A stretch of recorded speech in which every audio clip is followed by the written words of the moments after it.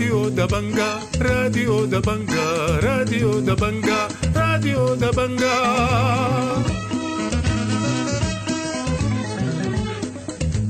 مستمعي راديو دبنقا في كل مكان، السلام عليكم ورحمة الله تعالى وبركاته. أحييكم وأبدأ معكم برنامجنا لهذا اليوم الخميس الموافق 19 أكتوبر للعام 2023، ويشتمل برنامجنا على نشرة الأخبار مع برامج أخرى متنوعة، لكن في البداية أقدم لكم نشرة الأخبار وإليكم العناوين.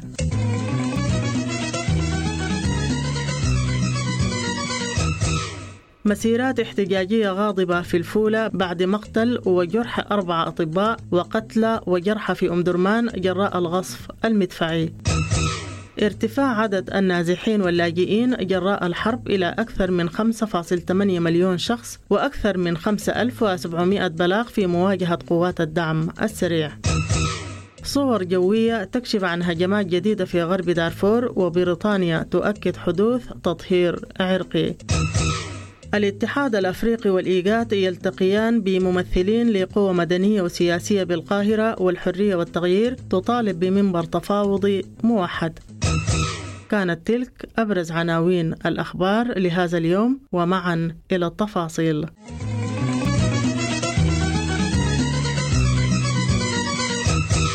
قتلت الدكتورة صفاء الدليل مديرة إدارة الطوارئ الصحية ومكافحة الأوبئة بوزارة الصحة بغرب كردفان مساء أول أمس الثلاثاء، وأصيب زوجها الدكتور محمد نورين و3 من الطبيبات العاملات بمستشفى الصداقة بالمدينة بجروح متفاوتة في إطلاق نار من قبل مسلحين مجهولين. وقال مواطنون من المدينة لراديو دبنقا إن مجهولين يستقلون عدد من العربات أطلقوا النار على عربة تقل عدد من الأطباء العاملون بوزارة الصحة ومستشفى الصداقة بمدينة الفولة، وذلك أثناء خروجهم من مستشفى الصداقة مساء الثلاثاء. وقال الإعلامي صلاح محمدي لراديو دبنقا إن المدينة تشهد حالة من الغضب والتوتر جراء الحادث، مشير إلى عدم تعقب الجناه بواسطة أي جهة. وأضاف في هذا الخصوص: لحقتهم عربيتين أتوس فتحوا فيهم النار دون أي مقدمات، هم كانوا 4 أصيبوا هم كلهم بعدة رصاصات في صدر كل واحد منهم، ما عدا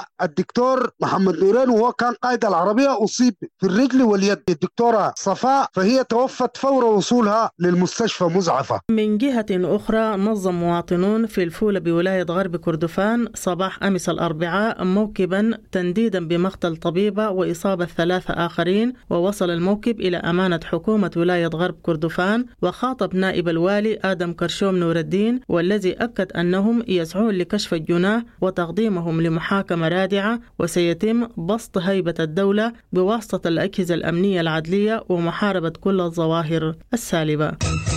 تسبب الغصف المدفعي في سقوط قتلى وجرحى في أجزاء من محلية كرري بأم درمان. وقال متطوعون بمستشفى النوفي أم درمان إن المستشفى استقبل عدد من القتلى والأشلاء والمصابين جراء الغصف المدفعي. وقال مواطنون من أم درمان لراديو دبنقا إنهم سمعوا أصوات انفجارات قوية وسقوط عدد من الغزائف في مناطق متفرغة بالثورات في أم درمان. وقالت تنسيقية لجان مقاومة كرري إن هجوم الدعم السريع على الأحياء السكنية بمحلية كرري أدى إلى مقتل وإصابة العشرات وانهيار عدد من المنازل. وأشارت مصادر إلى أن الغصف طال حي الثورة الحارة التامنة بأم درمان. كرري كان فيها تدوين كبير، يعني تدوين هدم جزء كبير من المنازل. بعد ذاك في حريق كبير اللي كان في كرري، والتفاصيل جاتني من شهود عيان هناك من المنطقة بيتكلموا عن إنه في قتلى وفي جرحى، لكن تحديد الآن في كرري كده ما يقدر يحدد يقول ماتوا كده ولا.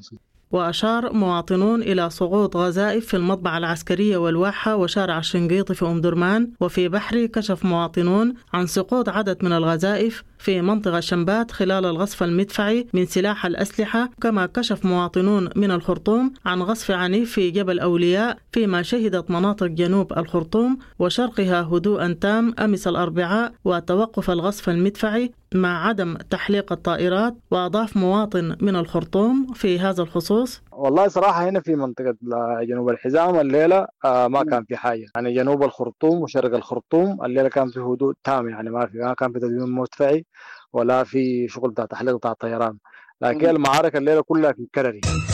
يعقد اليوم الخميس في القاهرة اجتماع بين المبعوثين الدوليين وممثل الاتحاد الأفريقي وممثل الإيغاد ونائب رئيس الوزراء المصري مع مجموعة من القوى السياسية السودانية بشأن وقف الحرب بالسودان. وسيتم عقد الاجتماع مع المجموعة الأولى المتمثلة في الكتلة الديمقراطية برئاسة جعفر الميرغني ومني أركو مناوي وجبريل إبراهيم وعلي عسكوري، والمجموعة الثانية التراضي الوطني بقيادة مبارك الفاضل. وقال القيادي بالتوافق الوطني محمد عادل لراديو دبنقا إن وفد الاتحاد الأفريقي والإيغاد أجرى مشاورات مكثفة مع الكتلة الديمقراطية والتوافق الوطني والتراضي الوطني بقيادة مبارك الفاضل وجهات أخرى. وأضاف القيادي بالتراضي الوطني محمد عادل لراديو دبنقا في هذا الخصوص: هذه المشاورات الآن بتسير في اتجاه كيف يمكن أن تصمم عملية سياسية جديدة لا تعزل أحد، ثم الجهود الكبيرة اللي بتناولها العالم والمجتمع الدولي والإقليم لوقف الحرب. عقدت قوى الحرية والتغيير اجتماعا بالعاصمة المصرية القاهرة مساء أول أمس الثلاثاء مع وفد رفيع من الاتحاد الأفريقي والإيغاد، طالبت خلاله تنسيق الجهود الدولية والإقليمية في منبر تفاوضي موحد. وقالت لجنة الاتصال والعلاقات الخارجية بقوى الحرية والتغيير في بيان إن ممثلي اللجنة ناقشوا مع وفد الاتحاد الأفريقي والإيغاد تطورات الأوضاع في السودان على إثر حرب 15 أبريل وسبل إنهائها والوصول لسلام مستدام في السودان. وأكد البيان إن وفد الاتحاد الأفريقي والإيغاد عرض تصوره حول كيفية تصميم العملية السياسية المفضية لإنهاء الحرب في السودان ومجهوداته المبذولة في هذا السياق. تعرضت مدينة مستري بولاية غرب دارفور الأسبوع الماضي لأضرار بسبب النيران التي اندلعت للمرة الثانية منذ اندلاع الحرب، ورصت مركز مرونة للمعلومات أرضا محروقة في المناطق السكنية وملعب لكرة القدم بالقرب من وسط المدينة يوم 9 أكتوبر، وذلك عبر تحليل الصور الجوية. كما لاحظ مزيد من الأضرار في الصور التي تم التقاطها في 16 أكتوبر. وقال الدكتور عز الدين محمد عبد البنات وهو لاجئ بمعسكر آركوم 2 في شرق تشاد في مقابلة مع راديو دبنقا إن جميع سكان مدينة مستري وعددهم 45,000 شخص غادروا المدينة بعد الهجوم الأول الذي شنته قوات الدعم السريع والميليشيات في 28 من مايو الماضي. وأضاف في هذا الخصوص: الآن يعني سكان مستري كلهم الآن لجوا الآن كليا يعني لجوا في تشاد، وهم الآن كلنا كده يمكن في أركوم معسكر أركوم على بعد في مستري. طبعا لجوا قبال جنينة، هم كان حربهم يوم 28/5 لجوا من التاريخ ذاك. بعد ذاك المنطقة طبعا يمكن اتحرقت كلها اتنهبت. وقال وزير شؤون أفريقيا في المملكة المتحدة أندرو ميشيل في تصريح للBBC إن هذا يحمل كل بصمات التطهير العرقي، وهذه هي المرة الأولى التي تستخدم فيها الحكومة البريطانية هذا المصطلح لوصف ما يحدث في السودان. وقال مدير التحقيقات في مركز مرونة المعلومات إنهم تمكنوا من توثيق 89 حريق ألحق أضرار ب 68 قرية منذ 15 أبريل. وأكد شرف الدين جمعة وهو لاجئ في أدر التشادية إن أفراد الميليشيات المتحالفة مع الدعم السريع تواصل عمليات النهب في مستري خاصة لأسقف المنازل والممتلكات. وقال إن إشعال الحرائق يهدف لضمان عدم عودة اللاجئين إلى منازلهم ومحو آثار المنطقة والاستيطان في المناطق المجاورة لها. وأضاف في هذا الخصوص: قبل 3 يوم في ناس برضو فاتوا عشان يشيلوا حاجاتهم، برضو طردوهم طبعا، وفي ناس ما لقوا حاجاتهم نهاية. الكلام ده قبل 3 يوم. ما زال عملية بتاع النهب موجود في مدينة مستري، ما تبقى من الحاجات يعني. دي هي سياسة بتاع تهجير، هم هجروا الناس ودارين يمسحوا الآثار بتاع منطقة، إنه خلاص يعني هم دارين يستوطن.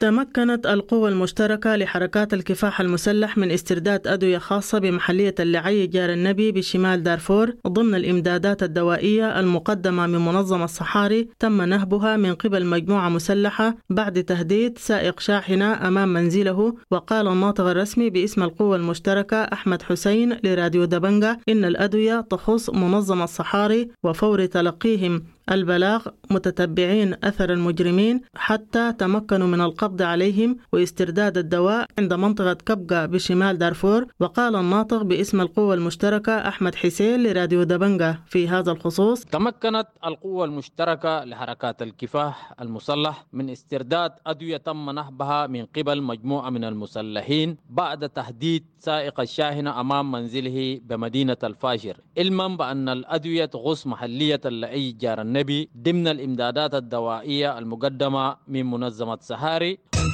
هذه الأنباء ترد إليكم من راديو دبنقا.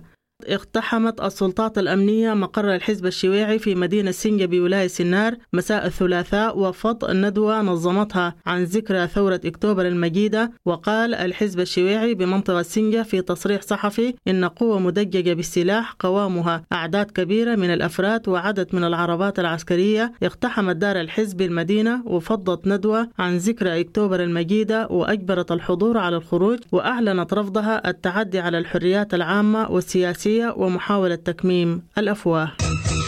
كشفت مصفوفة تتبع النزوح التابعة لمنظمة الهجرة الدولية عن ارتفاع عدد النازحين واللاجئين إلى أكثر من 5.8 مليون شخص. وقالت المصفوفة في تقرير لها يوم الثلاثاء إن عدد النازحين ارتفع إلى 4,571,000 شخص نزحوا إلى أكثر من 4,658 مركز. واستقبلت ولاية النيل الأبيض أعلى نسب نازحين في نهر النيل بلغت 12%. وأفاد التقرير أن أكثر من 68% نزحوا من ولاية الخرطوم ما يعادل 3,128,000 نازح. وبلغ عدد الذين عبروا الحدود 1,256,000. استقبلت تشاد أكثر من 40% من النازحين، تليها مصر التي استقبلت 25% وجنوب السودان 24%. شهدت مدينة الضعين يوم الأربعاء توترات بعد ضبط عربة تحمل ذخائر قادمة من عديلة للفرقة 21 الضعين تم ضبطها بواسطة استخبارات الدعم السريع. وأوضحت المصادر أن قوات الدعم السريع احتجزت العربة مما أدى لخروج الجيش من الفرقة والتوجه نحو المدينة، بينما نشرت قوات الدعم السريع ارتكازاتها. وتمكنت الإدارة الأهلية من احتواء الأوضاع واستلام الذخائر من جانبها. نظمت مبادرة منع الظواهر السالبة في المدينة مخاطبة معلنة تعرفها على عدد من المتهمين في اختطاف أحد رجال الأعمال. أصدر محافظ مشروع الجزيرة عمر محمد مرزوق قراراً فورياً بتخفيض رسوم المياه إلى 10,000 جنيه للفدان بدلاً عن 25,000. ووعد مرزوق لدى لقائه ببركات مؤخراً عدد من قيادات المزارعين بالمشروع بمعالجة بقية الإشكالات التي وردت في مذكرة مقدمة من المزارعين. وتناولت المذكرة قصور الري في العديد من أقسام المشروع والزيادة غير المبررة في رسوم خدمات المياه وخروج مساحات كبيرة من دائرة الإنتاج لقصور الري. كشفت لجنة التحقيق حول جرائم الحرب وانتهاكات وممارسات قوات الدعم السريع أن عدد البلاغات المقيدة في مواجهة قوات الدعم السريع بلغت 5,717 بلاغ. وقالت اللجنة التي شكلها البرهان في وقت سابق إن عدد الأطفال المجندين قسريا بلغ 35 طفل، بينما بلغ عدد المهجرين قسرا والذين نزحوا إلى تلك الولايات حوالي 11 مليون نسمة من ولاية الخرطوم. وأكدت اللجنة أنها أكملت إجراءات التحري في عدد 8 بلاغات المتهمين فيها قادة الدعم السريع والمتعاونين معهم. الخبر الأخير في النشرة: تبدأ هيئة الدفاع عن علي كوشيب مرافعتها الافتتاحية في مقر المحكمة الجنائية الدولية في لاهاي ظهر اليوم الخميس. واستمعت المحكمة أمس الأربعاء لآراء ومخاوف 2 من الضحايا تمت دعوتهم بواسطة ممثلي الاتهام. انتهت نشرة الأخبار، قرأتها لكم من راديو دبنقا، والآن نواصل معكم ما تبقى لنا من برامج.